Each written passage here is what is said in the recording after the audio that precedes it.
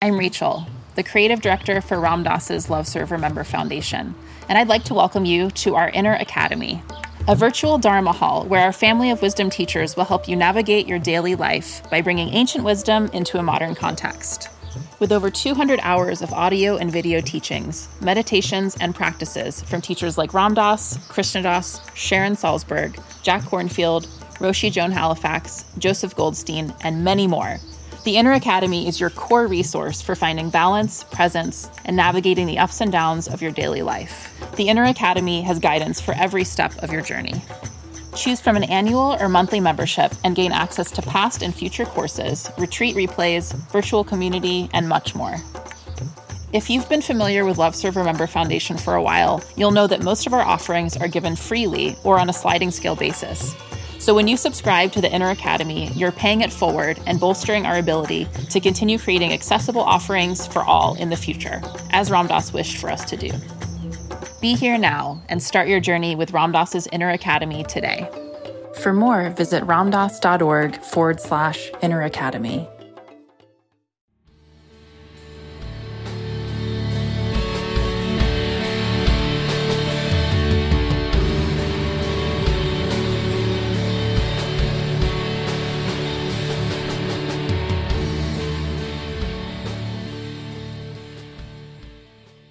Hi, everyone. This is Chris Grosso with the Indie Spirituals podcast on the MindPod Network. I am exceptionally honored today to have my very, very, very dear friend and wonderful guest, Mirabai Starr, on the program.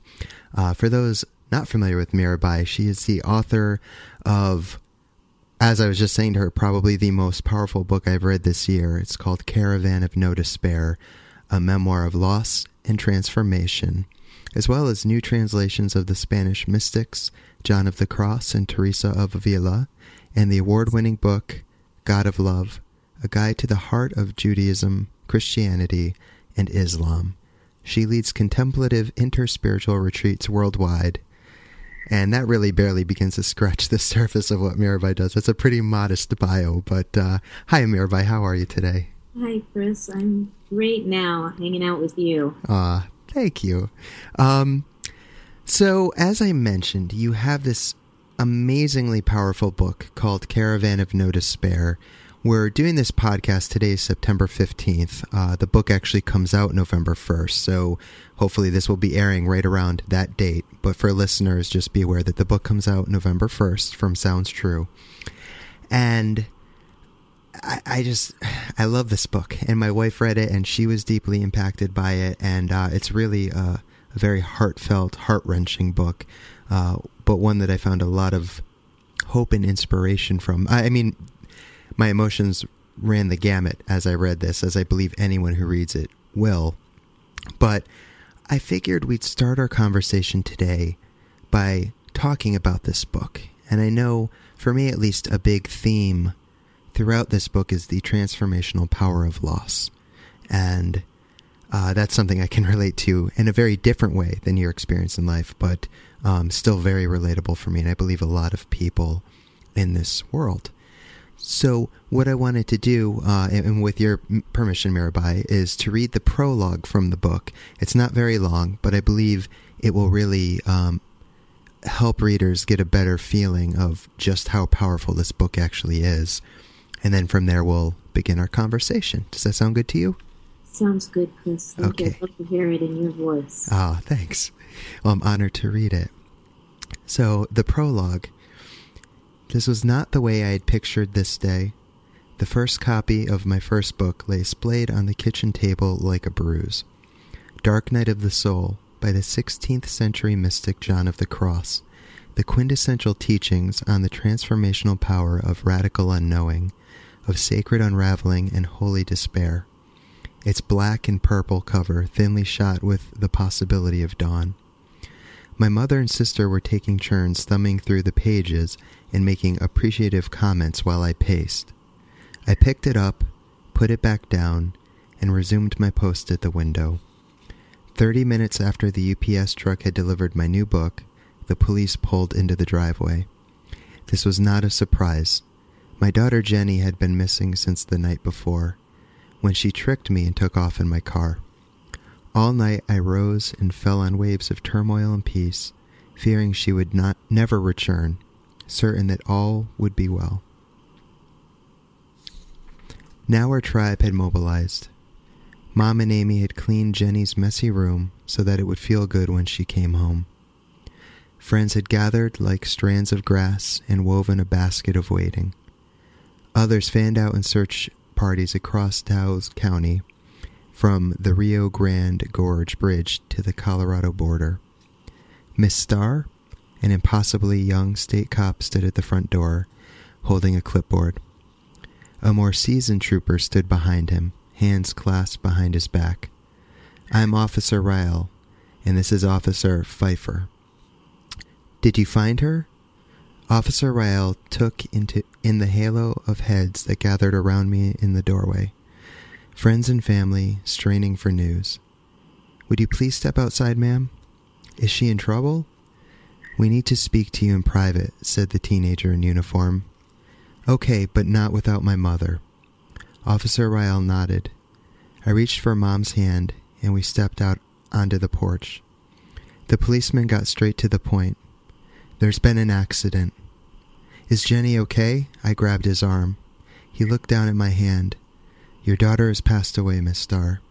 "Passed away? How do you know it's my daughter?" "Maybe they had her confused with some other dead girl. How do you know it's Jenny?" Officer Ryle smiled a little. "The purple hair," he said. "The report you filed described her hair as curly and purple." He cleared his throat. "The victim matches this description." "Victim? Where is she?" "She's been taken to the mortuary." He looked down at his clipboard as if he had forgotten his next line and had to consult the script. "Miss Starr, we are going to need you to come and identify the body." "The body? How did it happen?" My voice was calm, as though I were inquiring about the final score in a soccer game. "Is anyone else dead?" "She lost control speeding down the east side of U.S. Hill, almost at the Penasco Chernoff," he said. "She was alone." "Alone? My baby died alone." My thighs melted and my kneecaps stopped working. I slid to the cement slab and kept going until my arms and legs were outstretched. "No," I whispered, and then I was wailing, "No." In a dark night of the soul, as I'd explained in my little book, all the ways you've become accustomed to tasting the sacred dry up and fall away. All concepts of the Holy One evaporate. You're plunged into a darkness so impenetrable that you are convinced it will never lift. You may flail about for something, anything, to prop you up, but you grasp only emptiness. And so, rendered reckless by despair, you let yourself fall backwards into the arms of nothing. This, according to St. John of the Cross, is a blessing of the highest order. Tell that to the mother of a dead child. And that ends the prologue. And that was a lot more difficult to read with you on the other line than I had anticipated it being.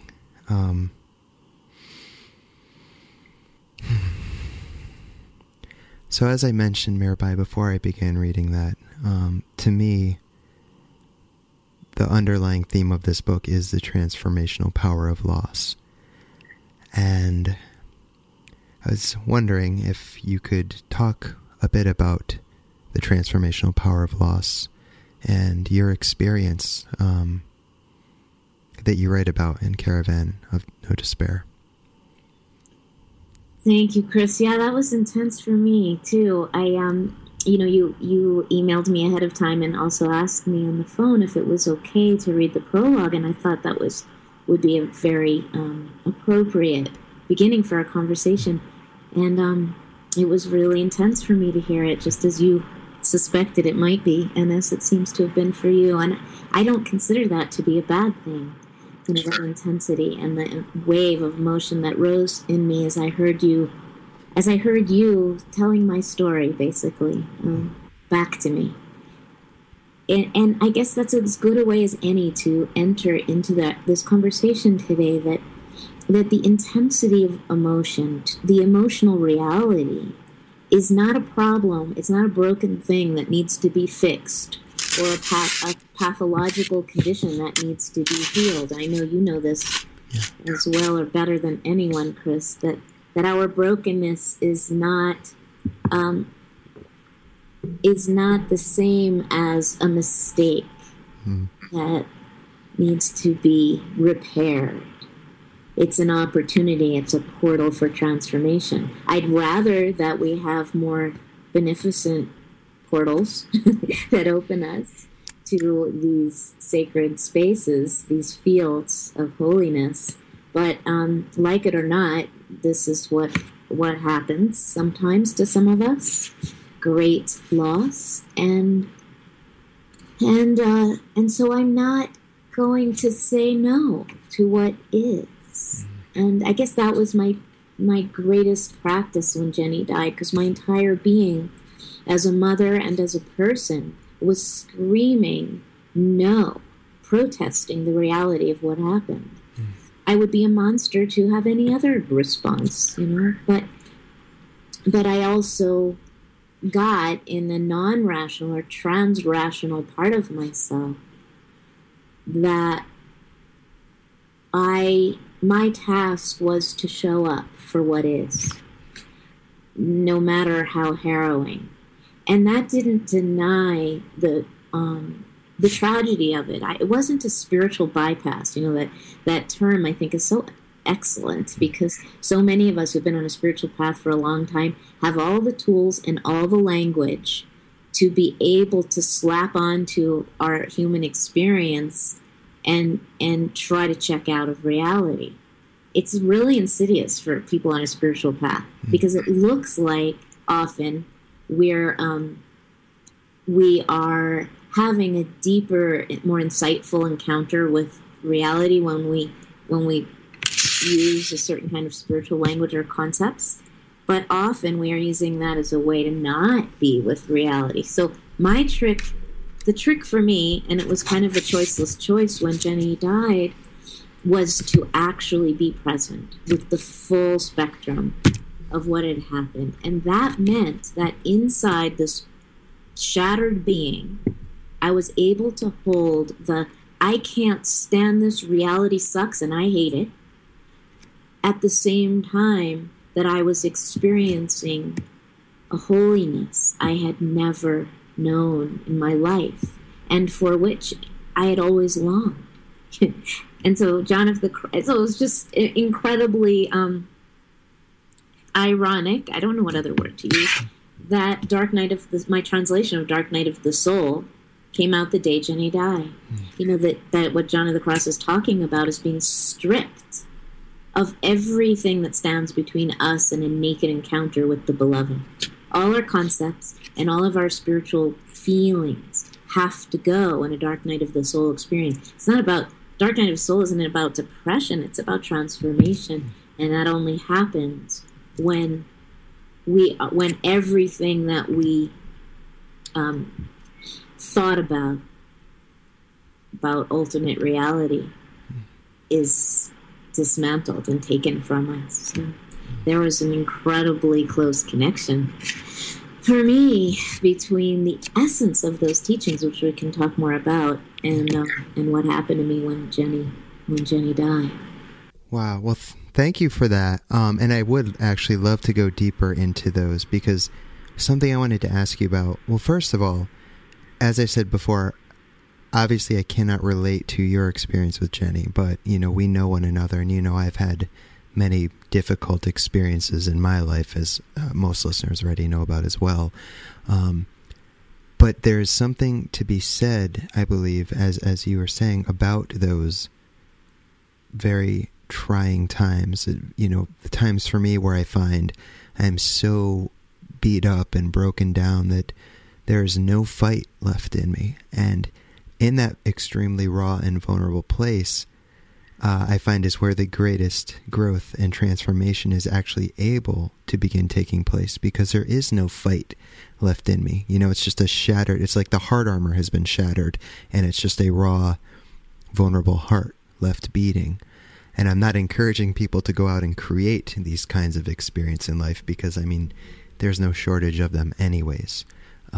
but at least in my experience, it's been, like you said, showing up and being there with it to the best of our ability. And I think that's really powerful. So I wanted to talk a bit about suffering, and maybe we can bring some of those teachings in from the mystics that you're obviously extremely well versed in. But with suffering, pain, whatever you care to call it, I often think of a quote from Ram Dass, which has been very, very important to me in my own life, where he says that suffering is the sandpaper of our incarnation. It does its job of shaping us. And I really appreciate that, because it helps put some perspective for me on so much of what I've been through in my life. Not that I want to or become the woe is me type of person, but it can be really hard for people who have endured a lot of suffering in their life. So maybe if you can talk a little bit about suffering, any of your thoughts on it, any of the teachings that you believe the mystics have given us that can help us with that, how we can skillfully work with it and show up for it, anything of that nature. Yeah, it was all very beautifully said, Chris. And as you also mentioned, there's no need to manufacture these intense states. There's no shortage of opportunities in our life to experience the sandpaper of dukkha, of suffering that shapes us. And so the question is, how do we respond when those moments arise? All of the mystics of all traditions that I know of, from Jewish mysticism to Christian mysticism to Sufi mysticism and the so-called monotheistic faiths, to Hinduism and Buddhism with their understanding of karma and the fire of transformation, they all speak about annihilation, the annihilating fire that transfigures our souls. And that in the Sufi tradition, it's called fana. And fana is about the annihilation of the small self, which is the separate self, which is actually the self that suffers from the illusion of separation, because ultimately there is no separation between ourselves and the beloved or the source or ultimate reality. But here in this relative realm that we abide in, it sure feels like separation. And so the annihilating fire of loss, for instance, which just seems to come with the human condition, is an opportunity, according to the mystics that I know of every religion, to have that veil stripped away that separates us from all that our souls most deeply long for. It doesn't feel that way at the time. Suffering feels like a problem, like a big problem. But if we can breathe into it and kind of surrender and yield to what is and not turn away, then we might experience this paradoxical connectedness at the same time that we're in the throes of loss. And it is counterintuitive, not only culturally, which certainly is the case. Our culture does not encourage us to do anything other than consume too much and feel good in all the most superficial ways. But also, I think biologically, we're conditioned to turn away from pain. It's fight or flight. So it takes a lot of practice to actually sit in the fire. And it's crazy. It's stupid. I wouldn't recommend it, and yet it's all I teach. Go ahead and sit there and see what happens. Because you have nothing to lose when you're in the midst of great loss anyway. In fact, that's often the only time we finally get down to the business of surrendering. It's hard to do when everything's working out the way the little internal director had it planned.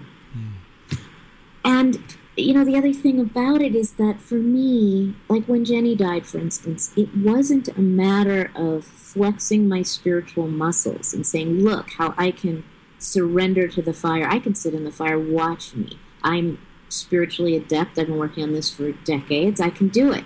It wasn't like that at all.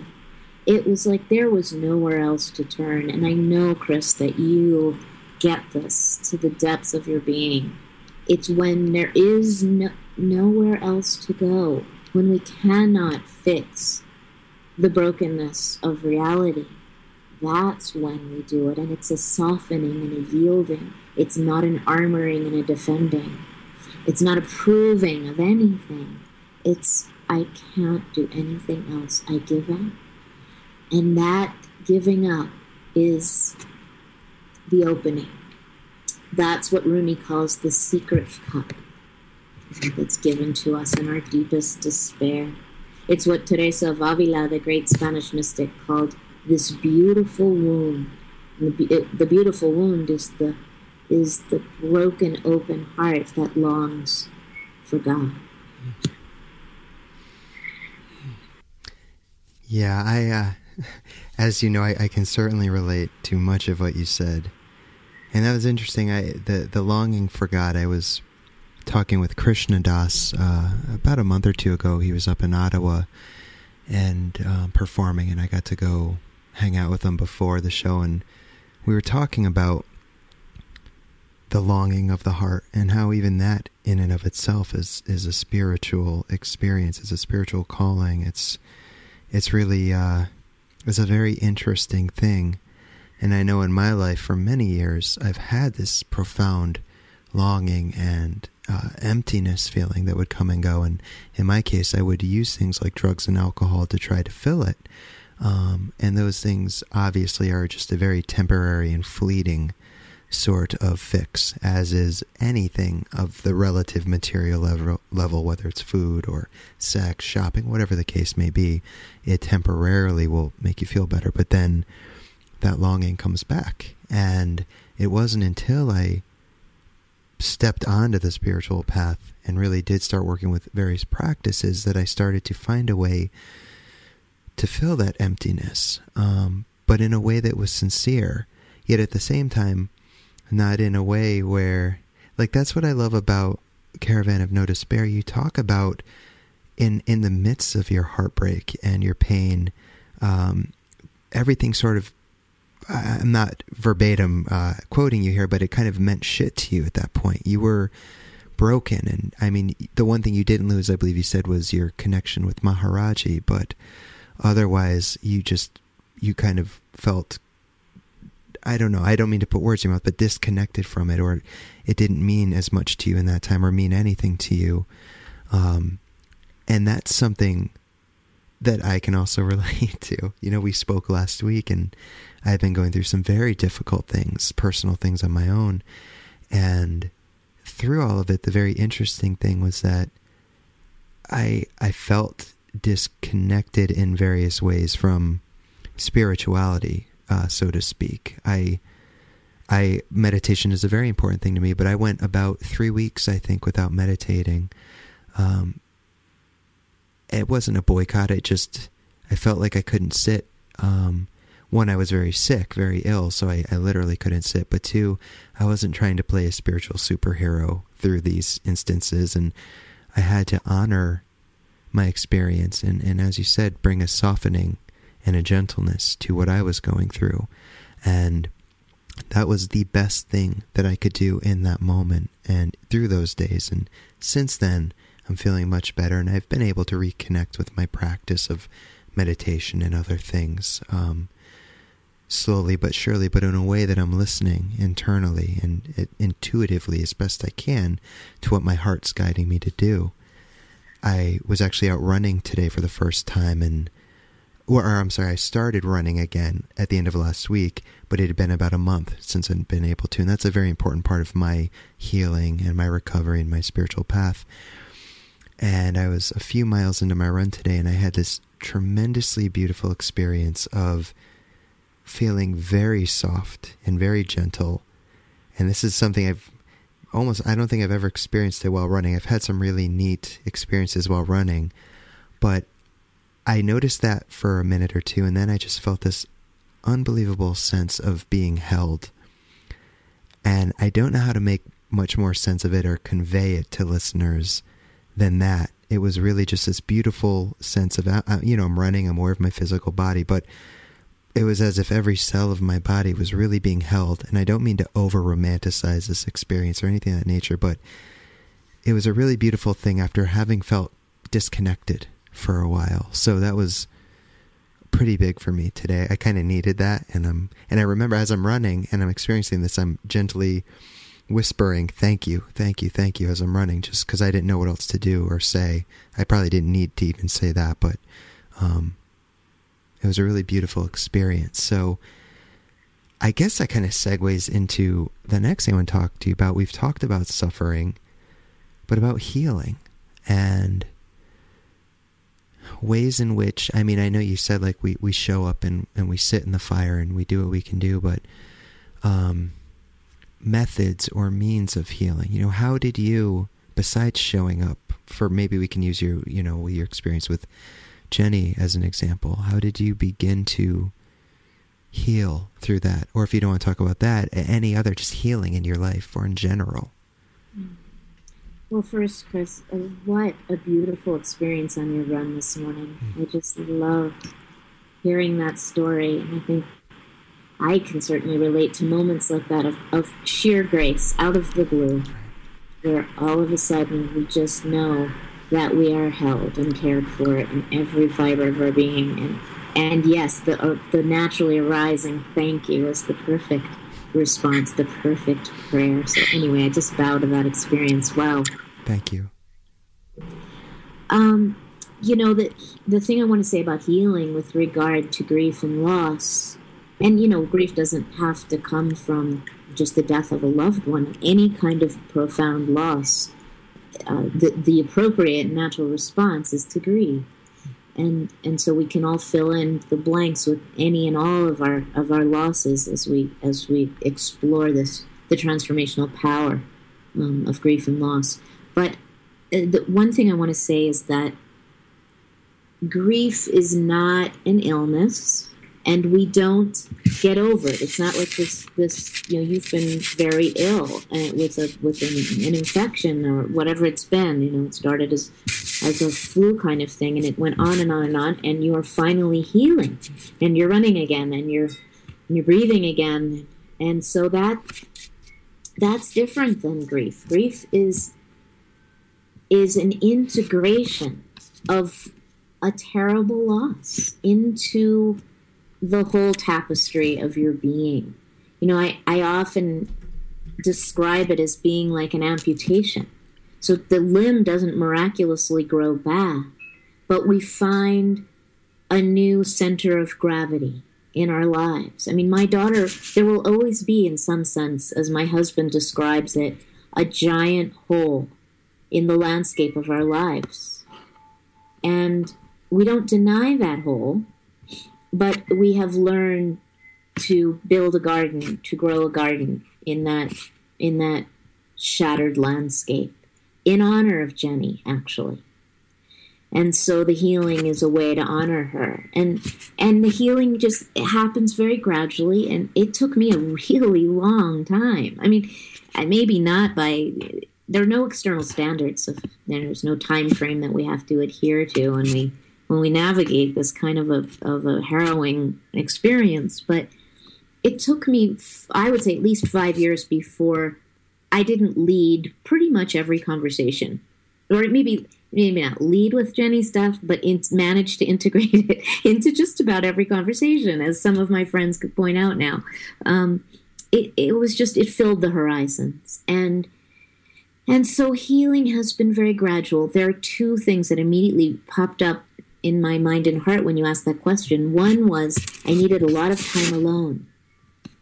And people from the outside, people who loved me, sometimes were concerned that I was isolating.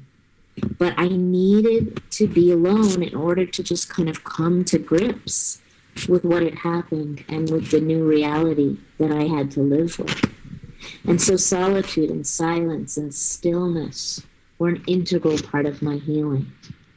And then, and this is going to sound like a contradiction, but community was also has also been an integral part of my healing. You know, I live in Taos, New Mexico.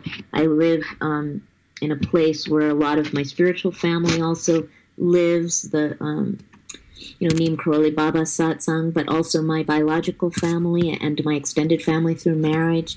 So there's tremendous support in my community. And when something, and I grew up here, and it's a small town, so when something terrible happens around here, we all come together. And that for me has been an incredibly healing element, is just knowing that I'm loved and held by this vast circle of beings, and even the invisible net of mothers. I call it the net of mothers because I had this sort of vision early on in my grief process where it was sort of like your run, where I was actually crying. I was on the floor, curled up, crying one day early on and after Jenny's death, and I suddenly felt like I was being held. And then I realized I was being held not by one being, but by a vast multitude of beings, and they were all mothers.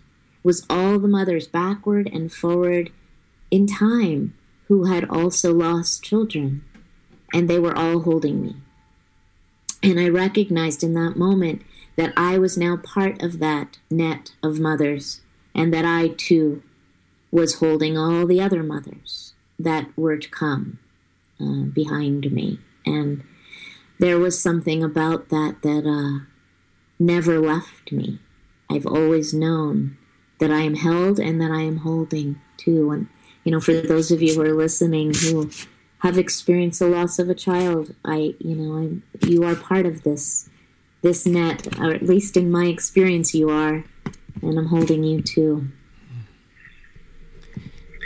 That's really beautiful. Thank you for sharing all of that. I'm thinking about my wife, and I know when she has hard times, she's very similar, where she needs to retreat a little bit, and she does well with nature and hiking and reconnecting with the earth in her own way, not in an isolating way, and that's something that for me also has been my usual route. But it's interesting that you mentioned community, because with all I've been going through recently, for the first time really in 37 years of my life, like I'm actually seeing the significance of community and reaching out. And that sounds kind of ridiculous for someone who's been in recovery for many years and has been a part of various 12-step fellowships, but I'm very introverted. I can write all day long and share my experience, and I can, do a workshop or teach here and there, but with the kind of personal human interaction, that's always been very difficult for me.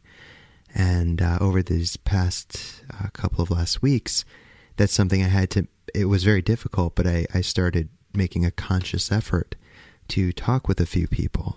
Yourself was one of them last week, and really kind of opening up my insides and sharing them. And that was one-on-one, but also doing that within a community setting as well, elsewhere. And I was talking to my mom this past weekend about that, and how I actually felt, and this is me being hard on myself, but I felt dumb. It was such a very elementary thing. I mean, you're taught, maybe not in school, but I mean, it's kind of one of those things where, like you talk about things and you feel better. And I've heard that all my life, yet somehow I've never really begun doing it. But now that I have, in just even a 2-week period, I cannot tell you the amount of release I have felt, and lightness and healing. And I mean, there's still pain, and that doesn't go away, but what a significant difference. So thank you for addressing both of those, because there's certainly something I believe to be said for retreating and taking some time for ourselves, but also sharing ourselves with others. And then with the added benefit of it has the potential to help someone else who's going through maybe not exactly what we are, but something similar, or maybe we'll say something that they needed to hear, and how beautiful is that? An act of service without even intentionally doing it. So thank you for that. You're welcome, Chris. And I just want to take the opportunity at this moment to remind people that, not everybody has access to the kind of community support, for instance, that I had, that I just described to you. Yeah. And I don't want you to feel even more grief when you think about not having that in your life. There are ways to find it, to find your people, to find your community.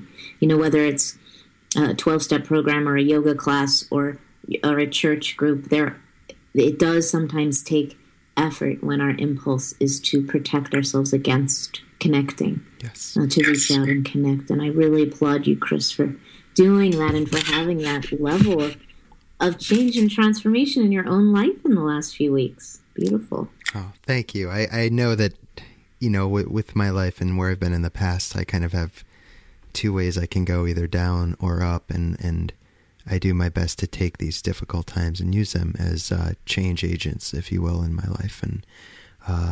And so I do find gratitude. It's very hard to go through those things, but it like Ram Dass said, the suffering, the sandpaper, it does its job of shaping us if we allow it to. And so I can find gratitude in those things. And thank you for also mentioning that,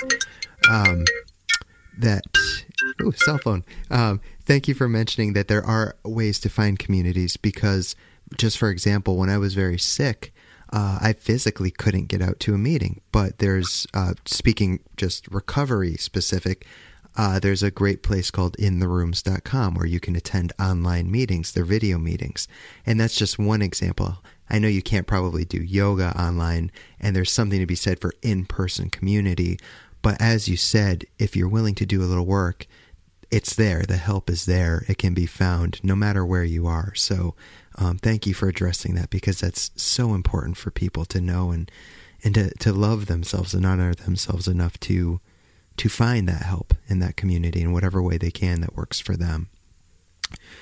So one thing I want to talk about, we've been talking a bit about the spirituality, spiritual practices, and how, they've, I think, for both of us have been very beneficial in our lives. However, we also have these experiences where they've not meant much to us in the moment. And when we were speaking last week, you said something that I jotted down because it just spoke very deeply to me. And again, I don't know if it was verbatim, but you said something like, I don't know any enlightened beings. I used to think that was the goal, but I don't think we get perfection. And so all we can do is be present for all of it, no matter how yucky, with humility, humor, and gentleness. And I know we've kind of skimmed the surface of that earlier, but that was really very important for me to hear when you shared it. And so, when I talk to people about spirituality, I try to do so in a way that's as open and all-inclusive as can be, where it welcomes people to find what spirituality means for them, and a way that they can really use it in every area of their life, not just when they're formally sitting on a meditation cushion or in a yoga class. And also not, getting lost in this grand vision of it being some amazing, transcendent, mystical endgame that we're getting ourselves into. So what are your thoughts on spirituality? I know it's a very broad question, but what is spirituality to you? And for those maybe newer to the path, how can we find spirituality in our lives if we don't even really know what that is for us? Well, if you go to my Facebook author page, it's just Mirabai Starr author, you'll see that I've been posting excerpts from Caravan of No Despair. And I posted one today that was from a chapter that I call Believing Everything. And it's how, when my daughter died, I, of course, became obsessed with what happens to us when we die, right? And I had been exposed.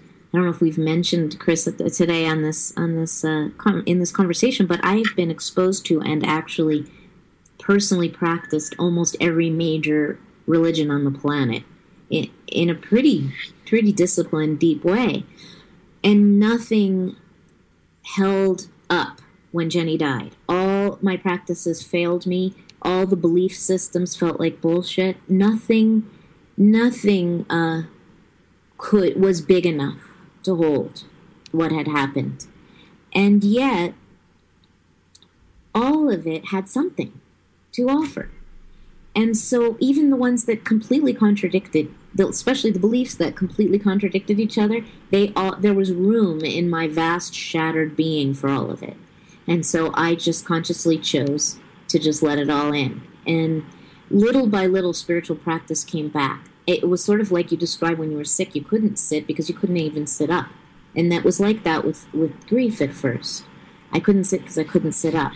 And yet, little by little, certain spiritual practices have come back into my life in a much deeper, more integrated way. And even the ones that seem to be not compatible have all woven this beautiful tapestry that is now my spiritual life, my inner landscape. And I would say that sitting practice, silent sitting practice, is probably still my core practice, contemplative practice, but only insofar as it informs my life with a kind of deeper aliveness and presence. So what I taste when I'm on the cushion, those blessed fleeting moments of getting out of my own way and being with what is, if I can bring that into my daily life, then I know the practice is working. If I can do it in traffic, and if I can do it when the to-do list is turned into Frankenstein and comes roaring at me to gobble me up, which happens on a daily basis. I don't know about you guys, but I don't know, the to-do list is really powerful. If I can bring that presence into those moments.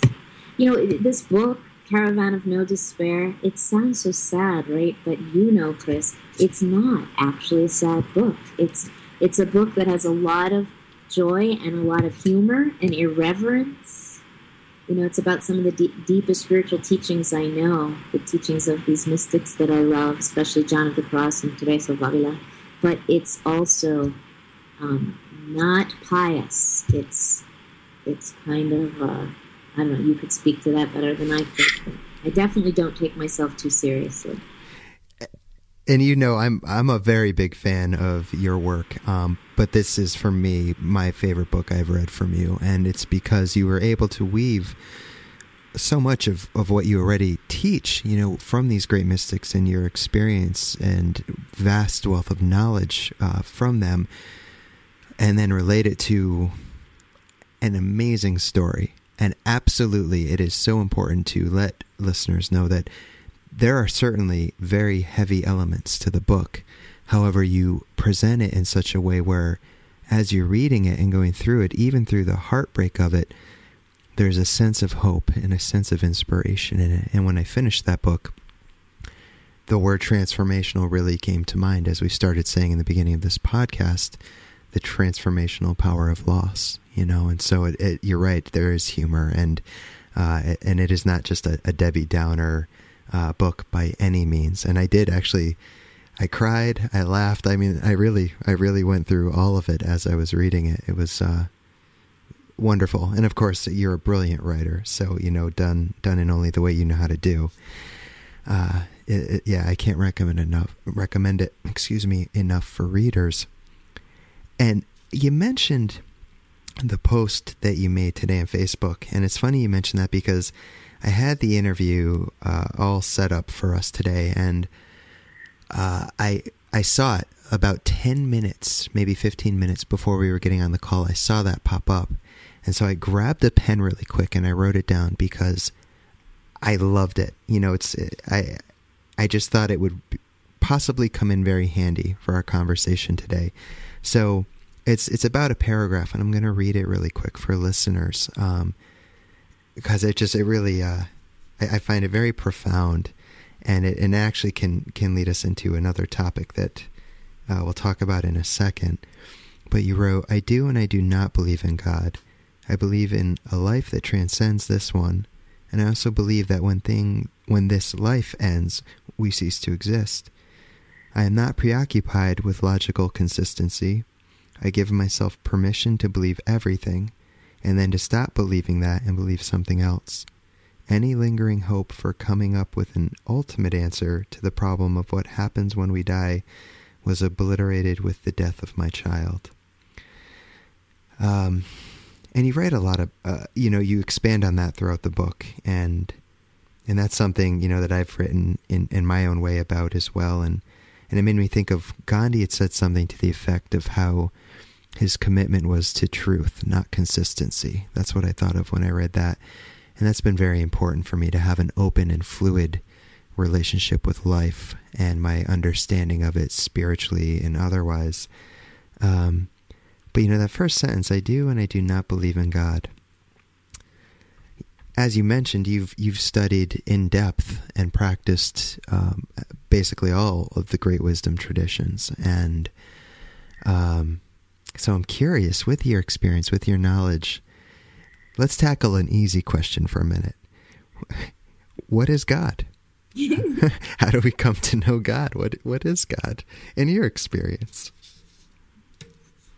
That speaking of lack of logical consistency, I have finally, in my 50s, come to peace with the fact that I have this kind of non-dual relationship with ultimate reality, where I know that I am not separate from all that is, which is love. And at the same time, as Ramakrishna said, I don't want to be sugar, I want to taste sugar. And so I also have this deeply devotional relationship with ultimate reality, where that is quite dualistic. It's the lover-beloved relationship, where I am the soul, the lover, on fire with longing for my beloved. And that's the essence of my life. That's my namesake, Mirabai. I was given that name when I was 14 years old, and I was named after the great Bhakti poet Mirabai from India, 16th century, just like Teresa of Avila, same time period, who composed these exquisite, ecstatic love songs to God. And so both of these are true for me. So as far as what do I believe about God, I believe that ultimate reality transcends all concepts and, of course, all language, and that we are not separate from that. And I also experience that as a love relationship. And it's all that matters to me. And with my mind, I actually don't believe in God. I think religious beliefs are often quite silly. So that's all true for me at the same time. It doesn't feel like a problem that they're all three true.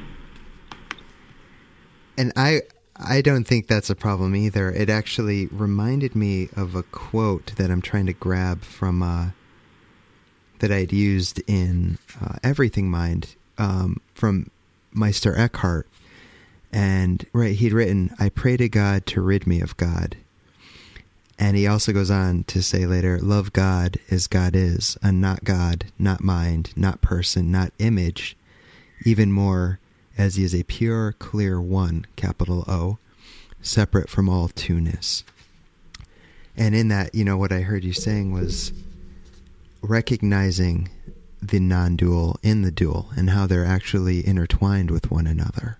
If I heard correct. I mean, that's at least been my experience as well. In the beginning of my spiritual path, I was, very set on transcending the level of form and having these amazing mystical experiences and finding God and knowing God in this, profoundly mystical way. But the further I went on, thankfully I learned that it's two sides of the same coin, the relative and the ultimate.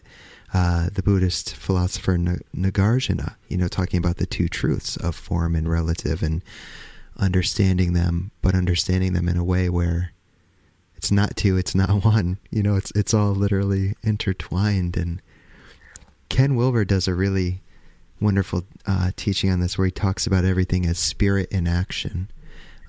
regarding the form level. It's spirit constantly waking up to more of itself in its own evolution. And he talks about seeing things in the relative form level as ornaments of spirit. And that's been a really wonderful help for me, is looking around and recognizing all of it as this manifestation from the unmanifest, the form from the formless.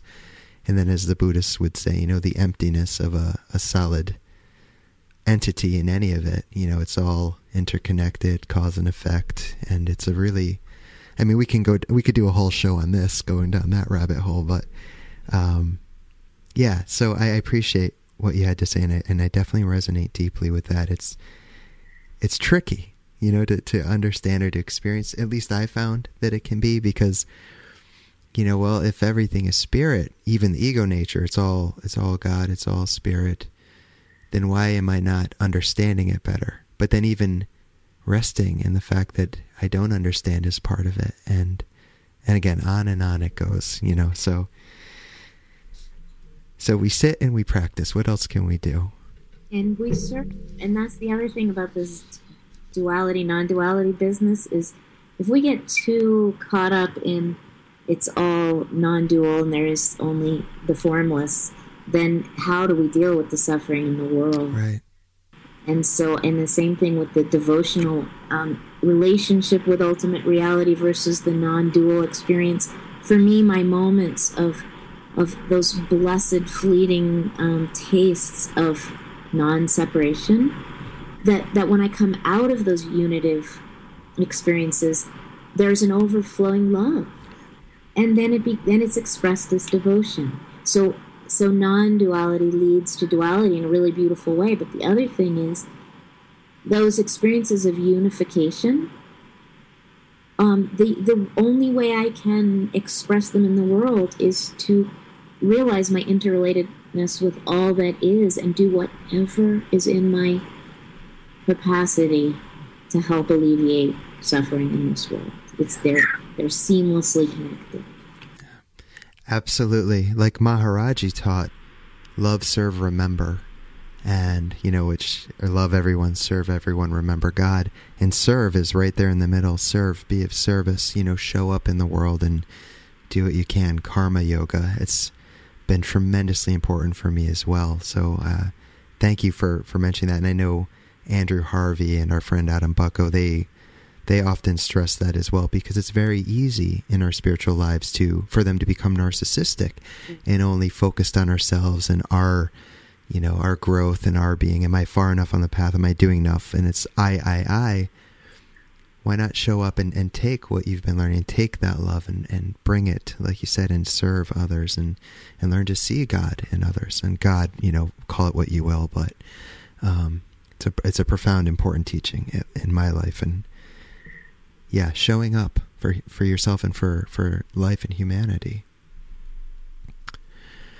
So we have a few minutes left. One thing that I wanted to ask you, and then I'll give you a moment if there's anything we didn't cover that you'd like to talk about. But, I was talking with our mutual friend Raghu a few months ago, and I've had this talk with others as well, about how we're in an interesting time of transition right now, spiritually speaking, with teachers.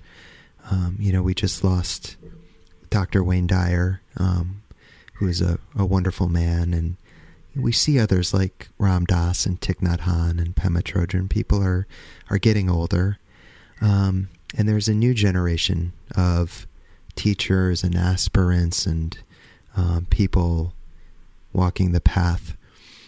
I'm curious what your thoughts are, Mirabai, and how we can keep, maybe that's not wording right, but I want to say keep the lines of communication open, stay very connected with these generational gaps, because there's a big difference, from what was happening when Thich Nhat Hanh and Ram Dass were younger than there are for younger people today, and a lot has changed in the world, a lot hasn't.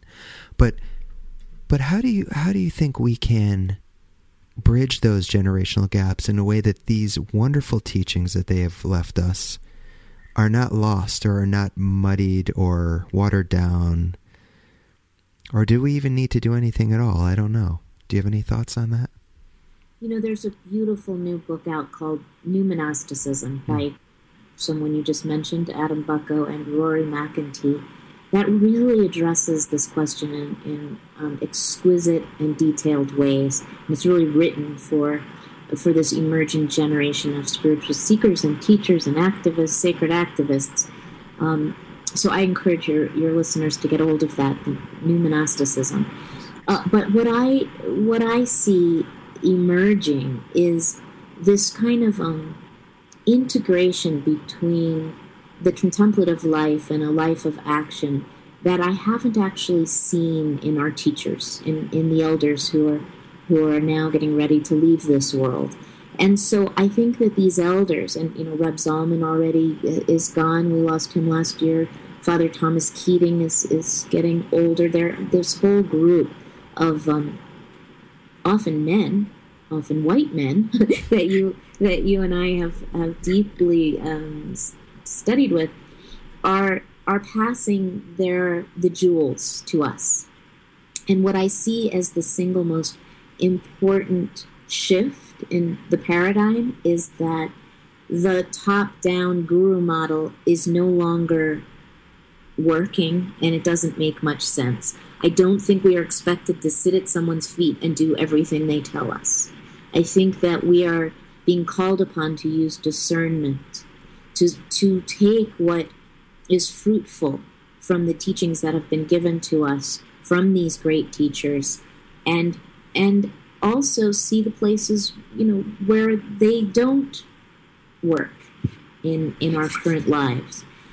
Not project onto these beings some kind of perfection, as you spoke about a little earlier when I said I actually haven't met any enlightened beings. I've met some very wise, very awakened beings who are humble and willing to look at their own shadow, and that makes me trust them more.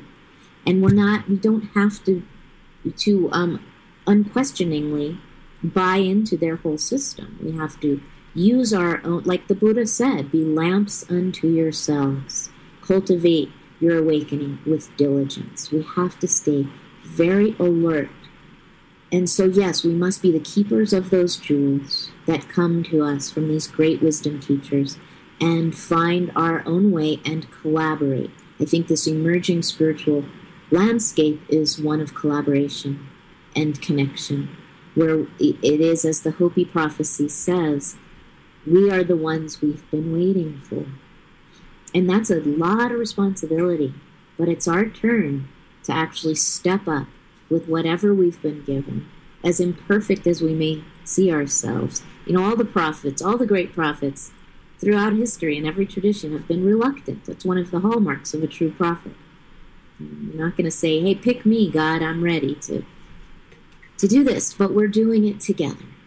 And women are needed more now than ever. We've heard this from the Dalai Lama to really across the spiritual landscape. Feminine wisdom is needed more than ever before. And that is a collaborative kind of model, actually.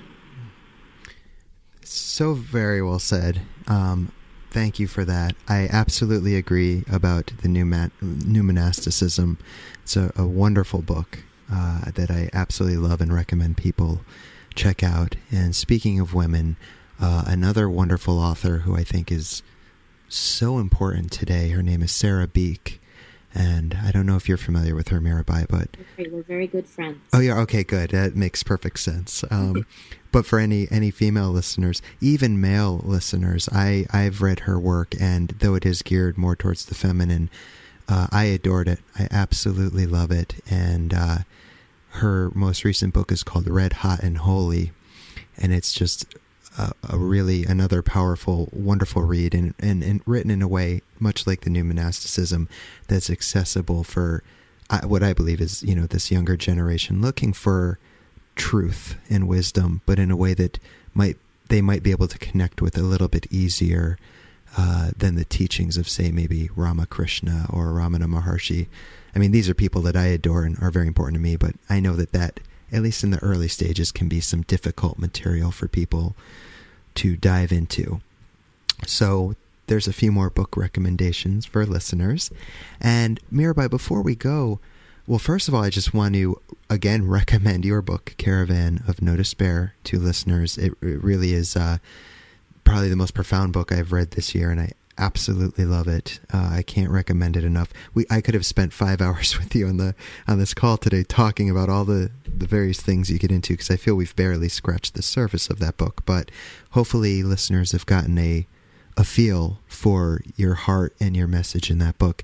With that said, though, is there anything we didn't talk about that you'd like to share with listeners regarding the book or regarding anything else before we wrap this up?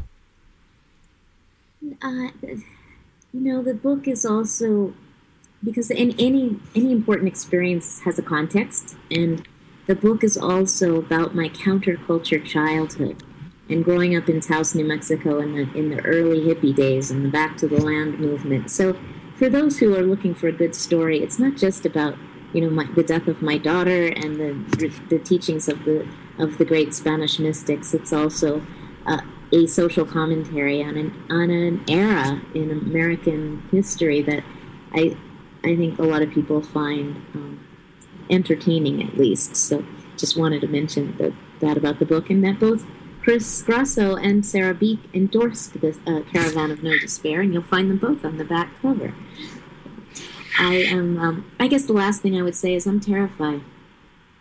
This book's coming out in a few weeks, and I tell a lot of hard truths and expose a lot of people in the spiritual path, and it's scary.